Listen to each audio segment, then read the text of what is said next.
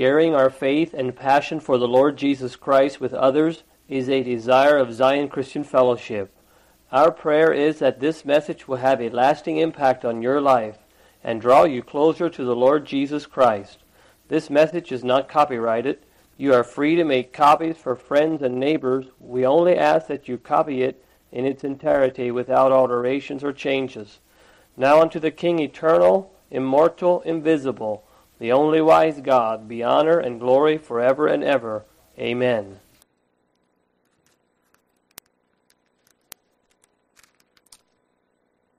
Well, greetings in Jesus' name to everyone that's gathered here this morning.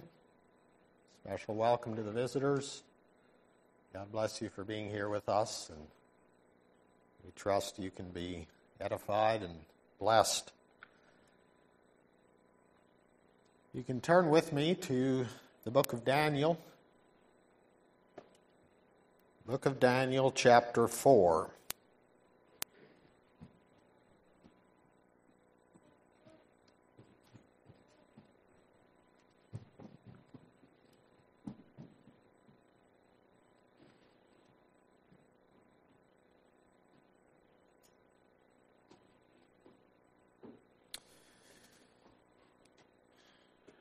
We're going through the book of Daniel.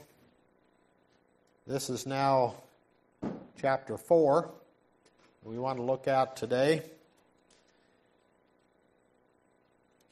And again, it shows the hand of God in the affairs of men.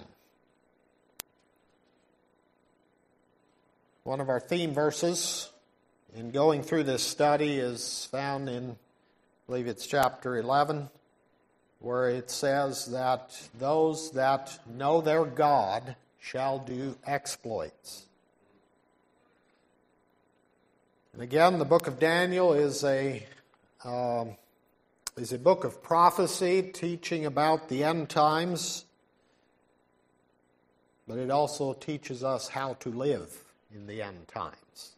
Not just a telling of what is to come, but rather it is an example for us. And we can receive instruction again today in chapter 4.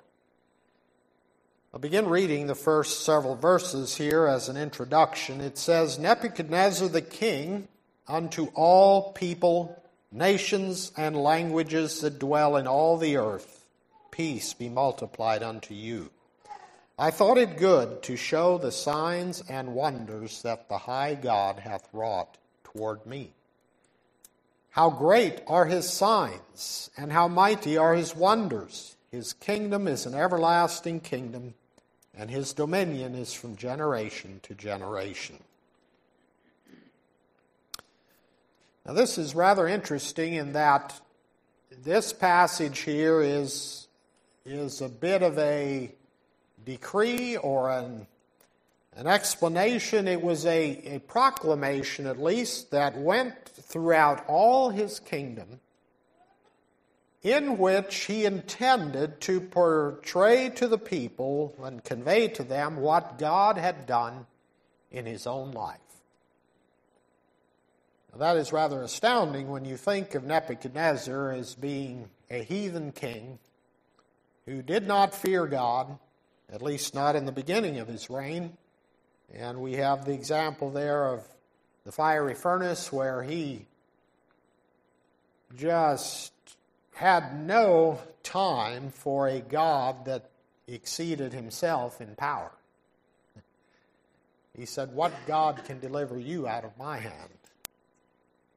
And yet, in his defiance, God showed himself strong. And here again, you would think that Nebuchadnezzar should have learned a few things by now, but God had another lesson for King Nebuchadnezzar. And so, here's Nebuchadnezzar now giving this account after the fact. Here in the introduction, it's already passed, and he's now sending this story.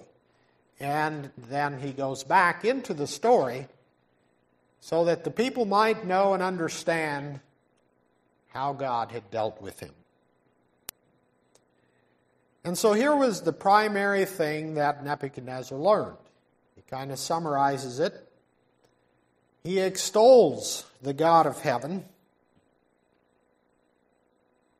He thought it good to show the signs and wonders, and that term would refer to miracles. He wanted them to understand that this God, the high God, does miracles, meaning it goes far beyond what men can do, and it actually affects the very course of nature, and the things as we know it can be changed by this high God. How great are his signs and how mighty are his wonders. His kingdom is an everlasting kingdom, and his dominion is from generation to generation. Now that is interesting that not only is he the high God who rules over all and rules in the affairs of men, but that also continues from generation to generation. There is no end to his dominion. So this was the primary thing that Nebuchadnezzar learned and what he wanted to convey to the people. And he gives the account of how God wrought that in his life.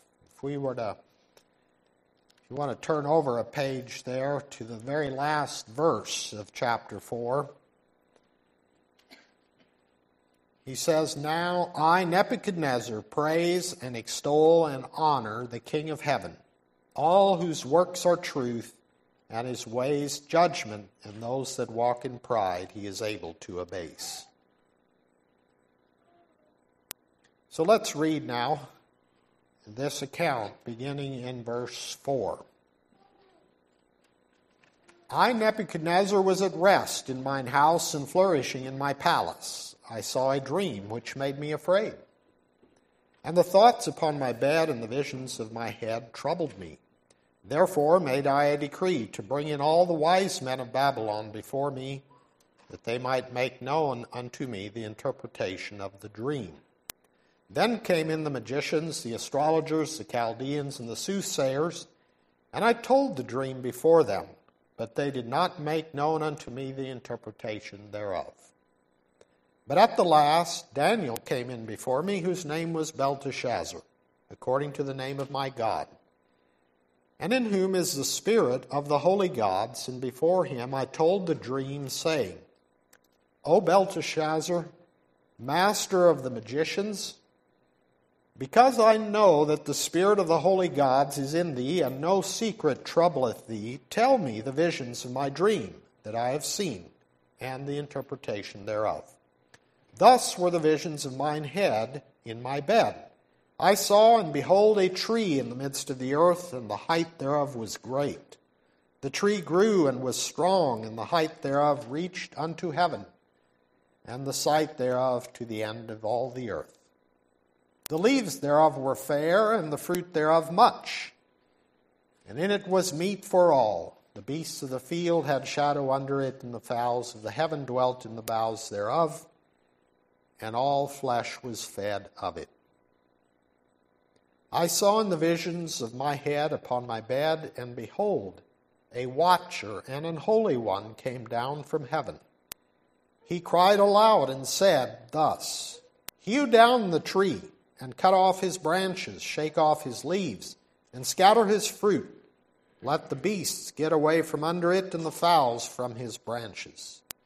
Nevertheless, leave the stump of his roots in the earth, even with a band of iron and brass, in the tender grass of the field, and let it be wet with the dew of heaven, and let his portion be with the beasts in the grass of the earth.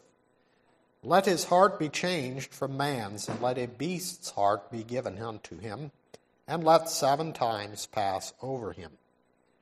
This matter is by the decree of the watchers, and the demand by the word of the holy ones, to the intent that the living may know that the Most High ruleth in the kingdom of men, and giveth it to whomsoever he will, and setteth up over it the basest of men. This dream I, King Nebuchadnezzar, have seen. Now thou, O Belteshazzar, declare the interpretation thereof, forasmuch as all the wise men of my kingdom are not able to make known unto me the interpretation. But thou art able, for the spirit of the holy gods is in thee. Then Daniel, whose name was Belteshazzar, was astonished for 1 hour, and his thoughts troubled him.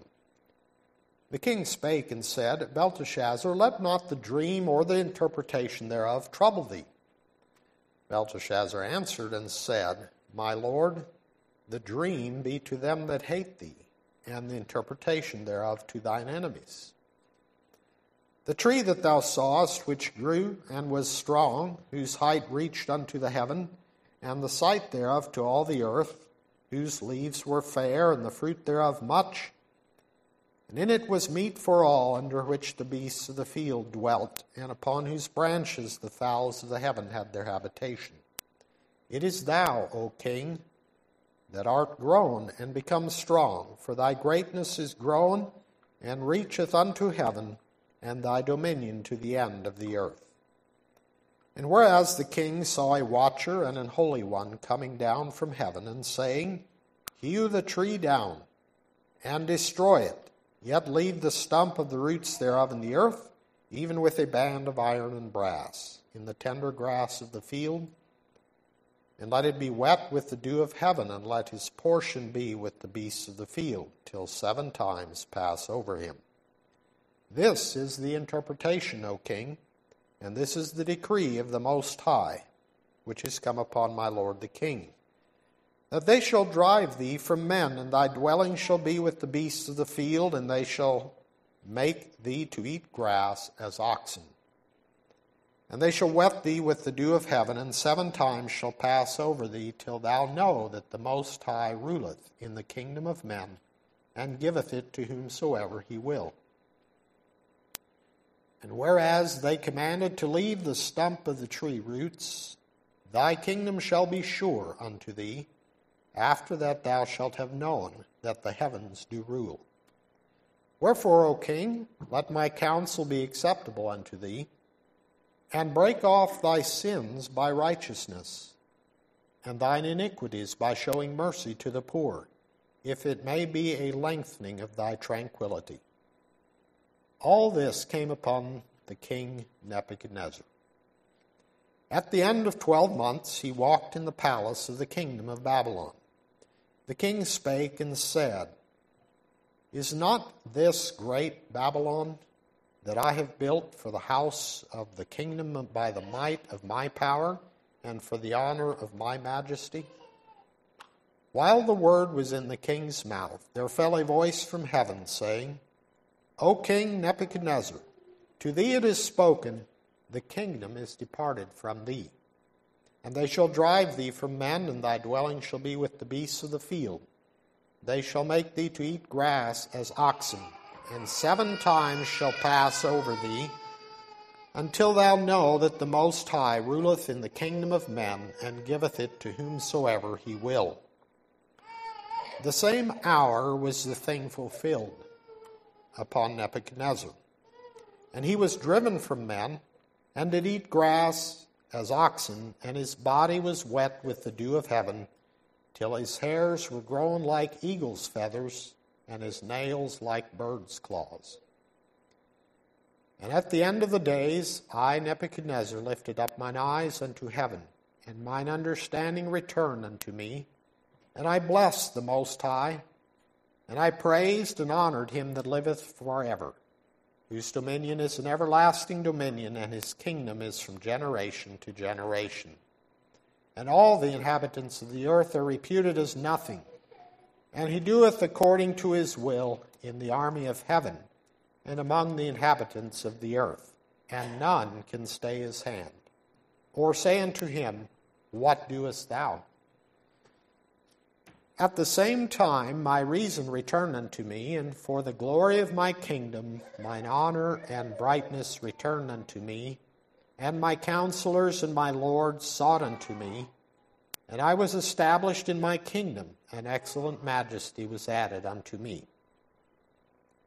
Now I, Nebuchadnezzar, praise and extol and honor the King of heaven, all whose works are truth, and his ways judgment, and those that walk in pride he is able to abase.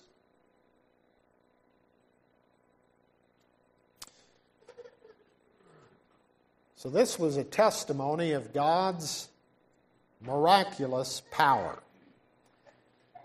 And the miracles that God did here was, well, there are several. One is God knew the end from the beginning. He knew what was going to happen. That's beyond mortal man's capabilities. God also took Nebuchadnezzar's reason, his sanity, away from him at a stroke. The same hour, it says. So in a moment of time, his sanity just left him. And that lasted for 7 years. And then God restored it back to him after he had learned the lesson that God wanted to teach him. During the time that he was insane, not in his right mind, and changed very radically from his the normal nature of a man into that of a beast, eating grass like an ox, just totally out of the ordinary. But during all that time, God still maintained his kingdom. And that at the end of those 7 years, he was able to take the throne again, and the kingdom was restored to him. That was the miraculous power of God, because it's not the nature of men to allow a power vacuum like that to go unfilled. They would tend to rise up and take the kingdom. And in fact, it seems that Belteshazzar, or Daniel, was very troubled to even tell the king the meaning of this dream, because it would be very troubling to the king, as one could imagine. It says he was astonished for 1 hour, and his thoughts troubled him. And the king could see that. And so the king tried to assure him, "Don't worry, Daniel, just tell me what it means." And Daniel said, "The dream be to them that hate thee, and the interpretation thereof to thine enemies." And I take that to mean that the situation that the king would be put in would be seen as a golden opportunity for his enemies, or those that hate him, to seize the kingdom or take it away from him. But that wasn't God's plan. And God's intent in this, as he says, it says it several times, but in verse 25, "Till thou know that the Most High ruleth in the kingdom of man, and giveth it to whomsoever he will."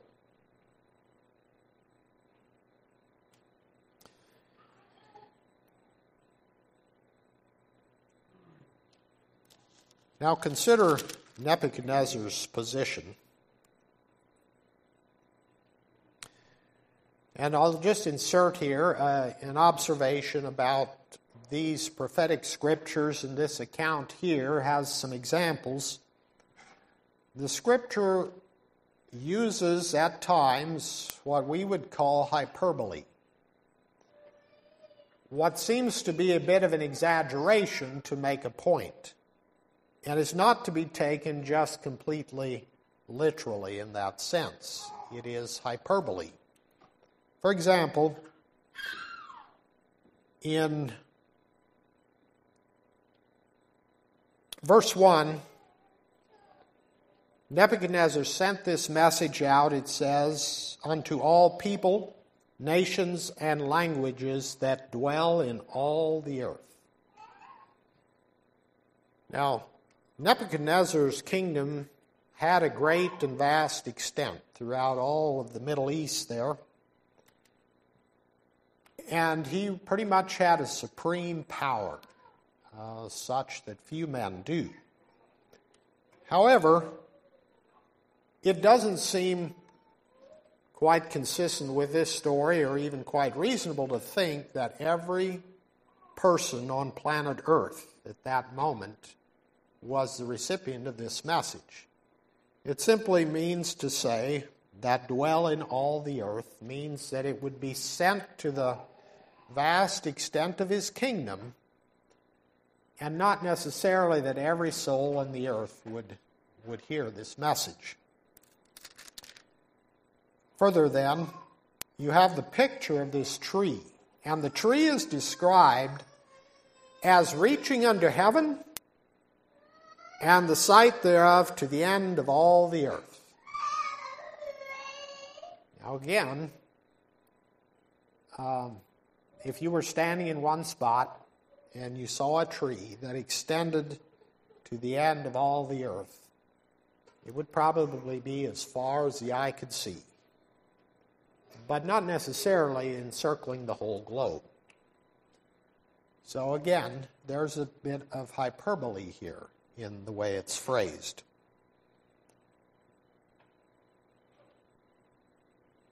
And again in verse 22, it is thou, O king, that art grown and become strong, for thy greatness is grown, and reacheth unto heaven, and thy dominion to the end of the earth.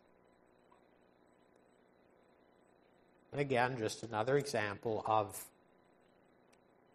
a phrasing there that should simply be understood to mean that his reach, his reign was vast and extensive. And it was very large, exceedingly large, perhaps greater than anyone else in the earth at that time, but again, not necessarily extending to every spot on the globe.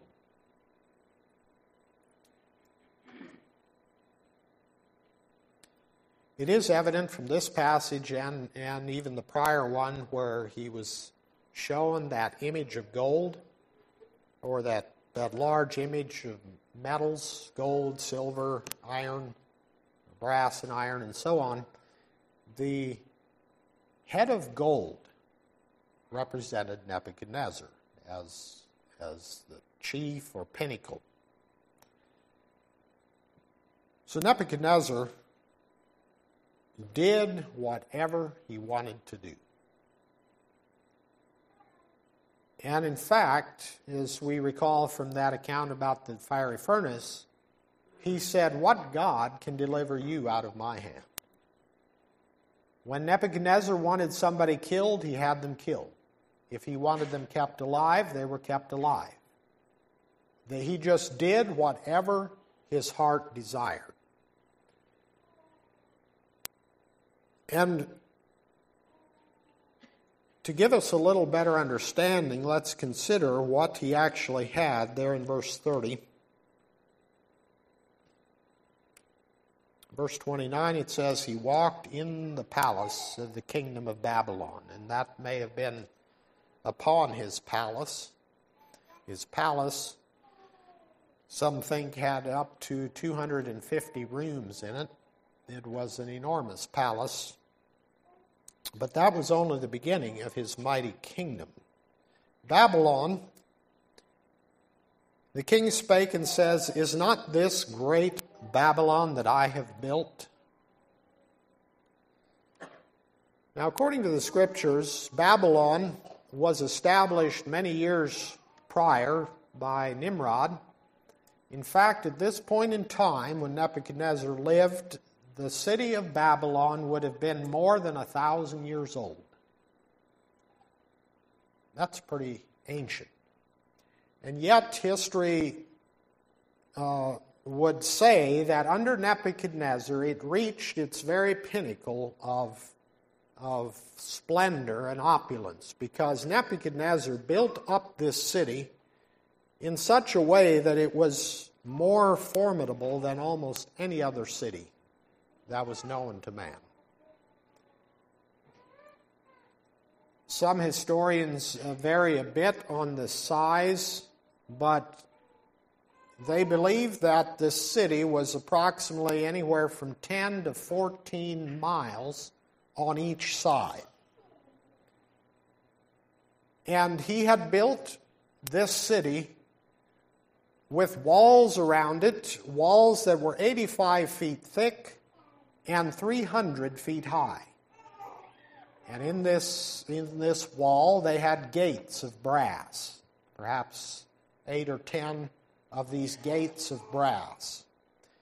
And you can even see to this day they have unearthed some of the splendor there, and you can find a picture of what they call the Ishtar Gate, which is, and when I say a picture, they have made a replica of what they believe from all their historical excavations. They've been able to recreate something fairly close to what it looked like. And this gate would have been some 20 feet across, and it was lined with glazed and colored tiles and had creatures, and mosaic patterns of creatures and bulls and of lions and so on. And it would have been very impressive if you had been walking through those gates.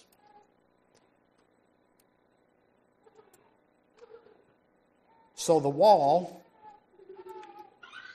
being impenetrable by any foreign enemy, not only was it the wall, but he had also built a moat of water completely around this city. And so, as we will see in the next chapter, we have the case of Belshazzar, the king, who was after Nebuchadnezzar in the time when he made this great feast to his lords, even while the enemy was outside the gate. But Belshazzar had no fear. No fear at all, because the city in which Nebuchadnezzar had built was so impressively strong that it was considered impervious to attack. So, besides this enormous city, Nebuchadnezzar had also built what they called hanging gardens. And we don't know exactly what it was, but there was apparently many terraces, even some of them hanging, and these gardens were so enormous that they were able to hold mature trees in these hanging gardens, however that was constructed. And the Greeks considered it one of the 7 wonders of the world, these gardens that Nebuchadnezzar had built. So here's Nebuchadnezzar. Apparently at the top of his palace, apparently there was also, they believe, there was a large shrine to his god, an enormous temple in the city. And he was looking over all of his kingdom there, or his immediate domain of his city there, and the greatness of the city. And here's a man that doesn't have to listen to anybody. He does whatever he wants. And he can look around. Everything is under his dominion.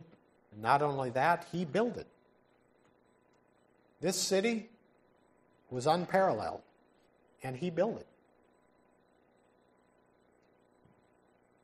And so he's there, and he says, "Is not this great Babylon that I have built for the house of the kingdom by the might of my power and for the honor of my majesty?" And while the word was in the king's mouth, there fell a voice from heaven, saying, "O King Nebuchadnezzar, to thee it is spoken, the kingdom is departed from thee." So, the picture here is a man who has reached the absolute pinnacle of human power and position, might, splendor, And he begins to think in himself, I have attained to this height. I have gotten here by myself. And what does God think? God, he's up in heaven, and he sees all. And here is a man who is just inflated in his thinking, far beyond what he ought to be. And so God says, no, Nebuchadnezzar, the kingdom is departed from thee. And in a moment, Nebuchadnezzar's sanity and reason is gone. They drive him from among men, and he ends up eating grass like the ox. And the splendor and the glory of his kingdom all fades away in as far as his perception is concerned. And all he sees is grass and the dirt like the beasts of the field. His nails grow out like claws. His hair is growing like eagle's feathers. It's so apparently matted and it just is anything but a pretty picture. He's just turned into the beasts. It says his heart is made like the beasts. And what I would understand that to mean is he has hardly any more comprehension than the beast of the field. You know, the cattle that graze, they think about grazing, they think about laying down, they think about getting a drink, and that's it. They have no illusions of building some grand kingdom. They have no illusions of conquest and expansion and building a better house for themselves. They just eat, sleep, and lay down.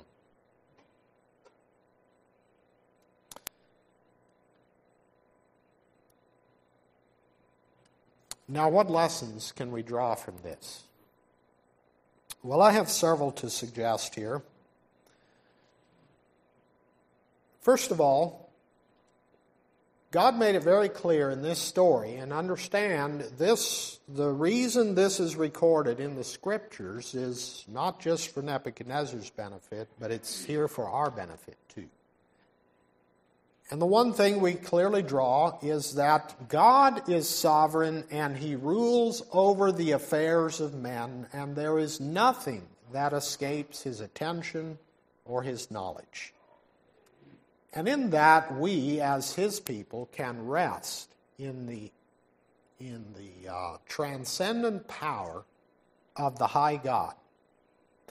That means that today, any ruler, no matter where in the earth or what his dominion, if we think of nations today, whether it's Albania or Australia or Zanzibar, any nation, great or small, China, the United States, any ruler, no matter how vast his domain, no matter what his own thoughts are concerning himself, God is still sovereign over all of those rulers. You would be hard-pressed to find anyone more despotic than Nebuchadnezzar in all the annals of history. Oh, there have been men who have been probably just as evil and maybe more so, but with absolute power. And we would tend to shrink and even fear that kind of power over us, or dominion over a nation or whatever. But let's just remember, we can be assured that God knows everything. And that God determines when a man can be set up and when he's put down. And not only Nebuchadnezzar. In the next chapter we have the story of Belshazzar, who likewise exalted himself up, and it tells us that Daniel reproved him and told him that he knew what happened to Nebuchadnezzar. And even though he knew all this, he said, "Thou hast not humbled thyself, and furthermore, the God in whose hand thy breath is, and in whose are all thy ways, hast thou not glorified." So God expects even heathen kings to be accountable to himself for how they conduct themselves. And those who are inflated in pride, God is able to abase. And he even expects them to glorify him. You can go to the New Testament and find a similar example when Herod, who hated God, hated Christians, thought he had didn't know any allegiance to the Almighty. It says that he made a great speech, and the people gave a shout and praised him and said, "It is the voice of a God." And then it says that he gave not God the glory, and he was smitten by an angel, and he was eaten of worms, because he gave not God the glory. Does God call to account even the most powerful? Yes, absolutely he does. There is no respect of persons with God. And even from the greatest and highest throne to the nobody in the dungeon, they all will give an account to God.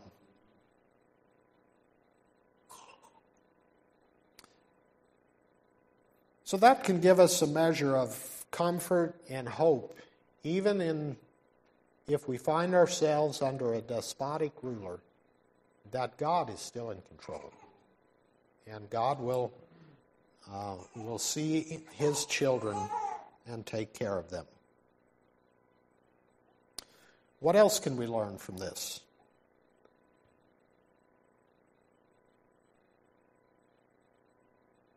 The overriding human issue here is that of pride.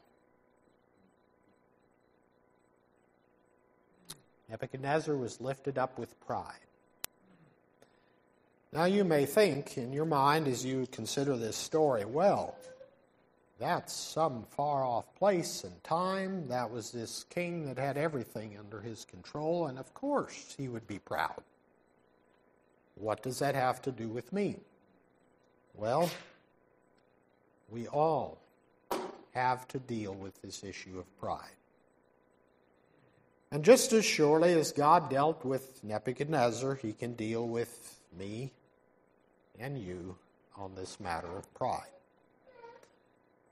And so I'd like to consider this matter of pride. And there's admonition against pride throughout all of the Scriptures. If we would touch on a few of them, we could think of Proverbs, where it is said that there are, 6 things that God hates? And the first one he lists is a proud look. God hates a proud look.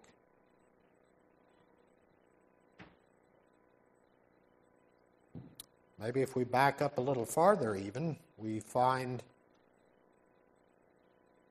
that Satan himself was in Eden, the garden of God, and he was lifted up and exalted in his own mind, and he said, "I will be like the Most High." And so in pride he fell and was cast out of heaven. And it is a troubling thing that all of us need to reckon with. The Scripture tells us to humble ourselves. That is the opposite of pride, humbling ourselves. And that tells me that there is action, there is some thought that we need to put into this to bring ourselves lower, to not be puffed up, And that it's not just for great kings that lived many centuries ago, but it's for us today. It's for how we live our life, and pride should not be allowed to rule in our life.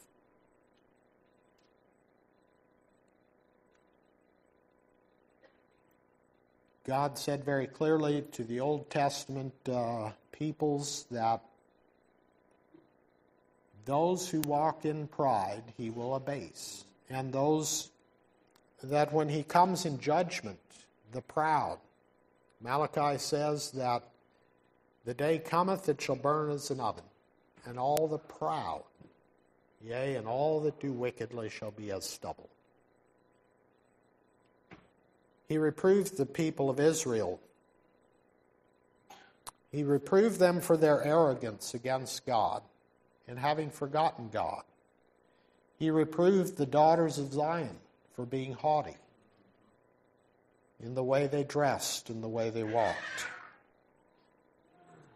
He reproved the rulers of Israel and called them rulers of Sodom because they had puffed themselves up against God and did not humble themselves before God.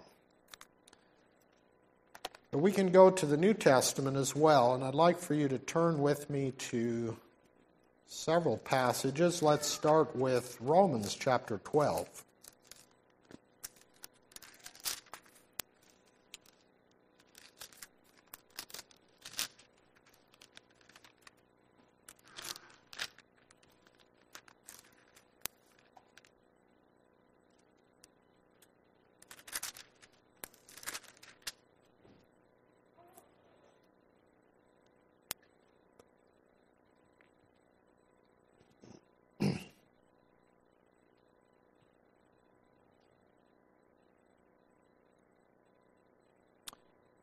Romans chapter 12, verse 3.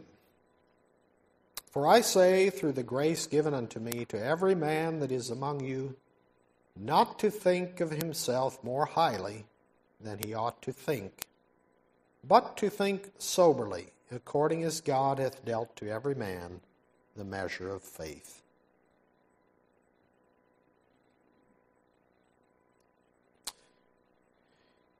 You know what Nebuchadnezzar's problem was? Among other things, but the way God dealt with him was he actually removed his sanity from him. Just that simply and that quickly, his sanity left him. And a generation later, when Belshazzar was ruling and God wrote on the wall, and Daniel reproved him and said, the God in whose hand thy breath is, hast thou not glorified. And so Nebuchadnezzar did not give credit to the high God, the God of heaven, for his very sanity. Yes, he had done amazing and gloriously magnificent things. He could look at that and say, is not this great Babylon that I have built? And yet forgot that his very sanity, or even his very breath, was in the hands of this God.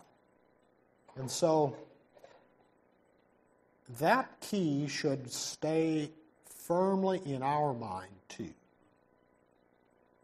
As he says here in Romans chapter 12, verse 3, not to think of himself more highly than he ought to think, but to think soberly.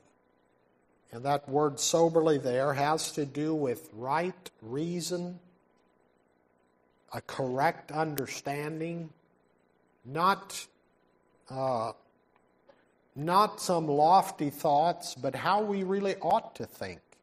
And how we ought to think is that our very breath is in God's hands. Anything we've done is only done by the grace of God. Anything that we might think is to our credit is simply by the mercy and by the grace of God. Paul expressed it very well. He says, "Nevertheless I live, yet not I, but Christ liveth in me. And the life which I now live, I live by the faith of the Son of God." Can we say that with Paul? We think of Paul as having accomplished great things for God. Well, he did it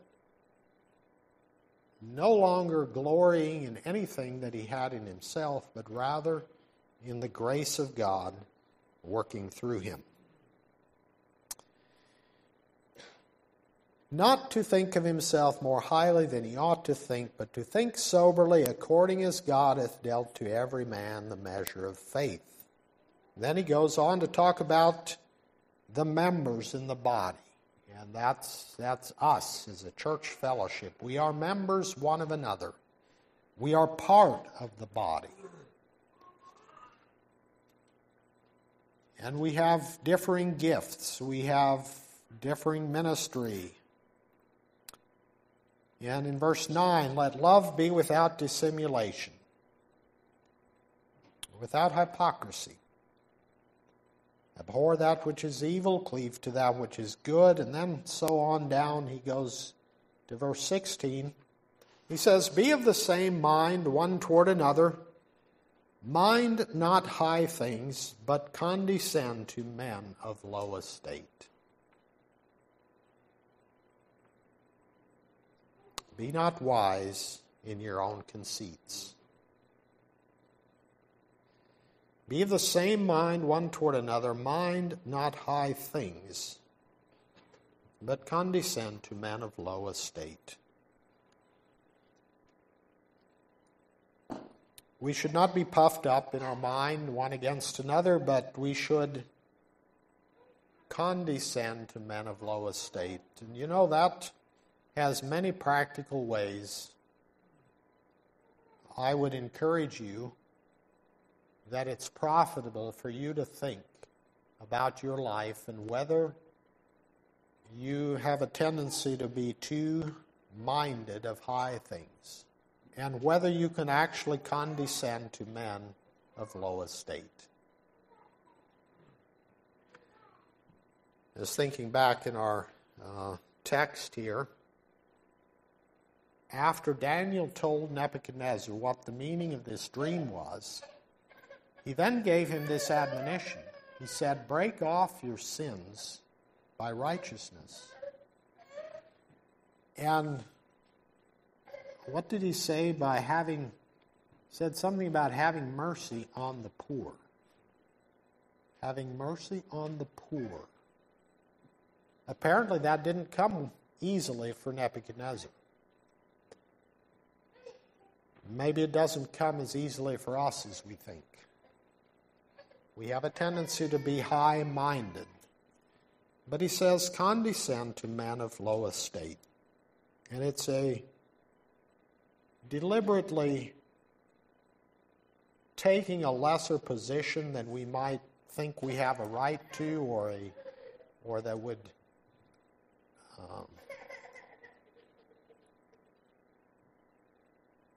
but condescend, and that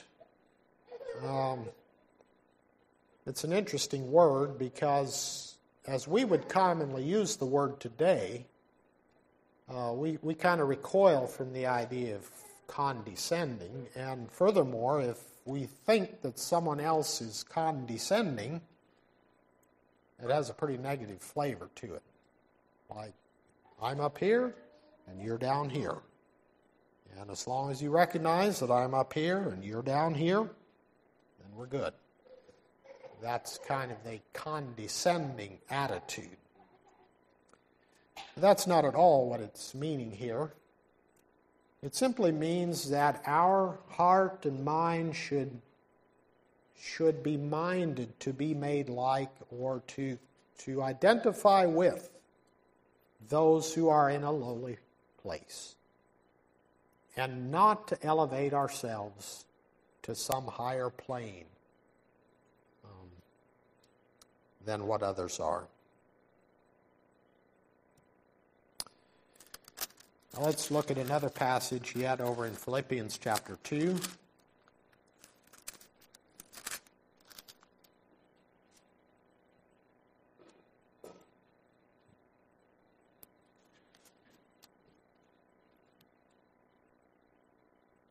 If there be therefore any consolation in Christ, if any comfort of love, if any fellowship of the Spirit, if any bowels and mercies, fulfill ye my joy, that ye be like-minded, having the same love, being of one accord, of one mind. Let nothing be done through strife or vainglory, but in lowliness of mind let each esteem other better than themselves. Look not every man on his own things, but every man also on the things of others. Let this mind be in you, which was also in Christ Jesus, who being in the form of God, thought it not robbery to be equal with God, but made himself of no reputation, and took upon him the form of a servant, and was made in the likeness of men. And being found in fashion as a man, he humbled himself, and became obedient unto death, even the death of the cross. Wherefore God also hath highly exalted him, and given him a name which is above every name.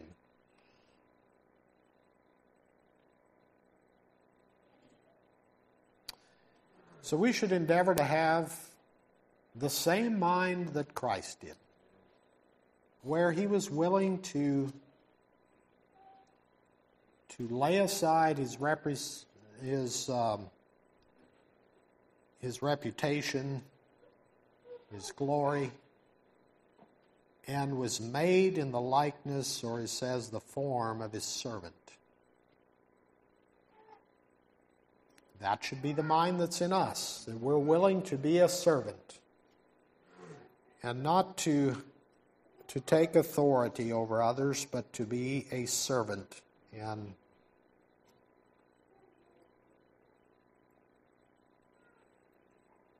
as I think about this for my own life and what my admonition for you is, this is not a once and done thing. This is something that we make a way of life. And when it says that we humble ourselves like Christ did here, he humbled himself. He didn't do that only when he was born in the manger. He didn't do that only at age 12 when he was subject to his parents. He didn't do it only when they wanted to make him a king and he just slipped through the crowd and went elsewhere. It wasn't only in those moments, it was his manner of life. He did it over and over again, all the way to the cross. He humbled himself and humbled himself. And we should seek to do that and seek to be made like Christ in that manner too, that we humble ourselves and humble ourselves day by day. As it says in Peter, God resisteth the proud and giveth grace to the humble. Humble yourselves, therefore, under the mighty hand of God, that he may exalt you in due time. Jesus gave the parable of what it means to humble oneself. If you're called to a feast, don't take the high seat, take the low place. And if they say, come up higher, then you will have honor. But if you're at a high place and you're asked to give place to a more honorable, then you begin with shame to take the lower place. Just start out at the low place. And don't fuss if you don't have the high place. That was the Spirit of Christ. He was humbling himself, and it became his way of life. Christ clothed himself with humility. That's also the admonition for us, is to clothe ourselves with humility. What does that mean? Well, that parallels the thought of it being a way of life, but if we're clothed with humility, that's what people see when they interact with us. they see that humility. So let's not look at this story that we looked at there with Nebuchadnezzar and think that it applies only to a faraway time and a faraway place. But humility is a need for us. It is what makes a church work. No humility, no church. I think it's that simple. So let's take that lesson with us for the glory of God.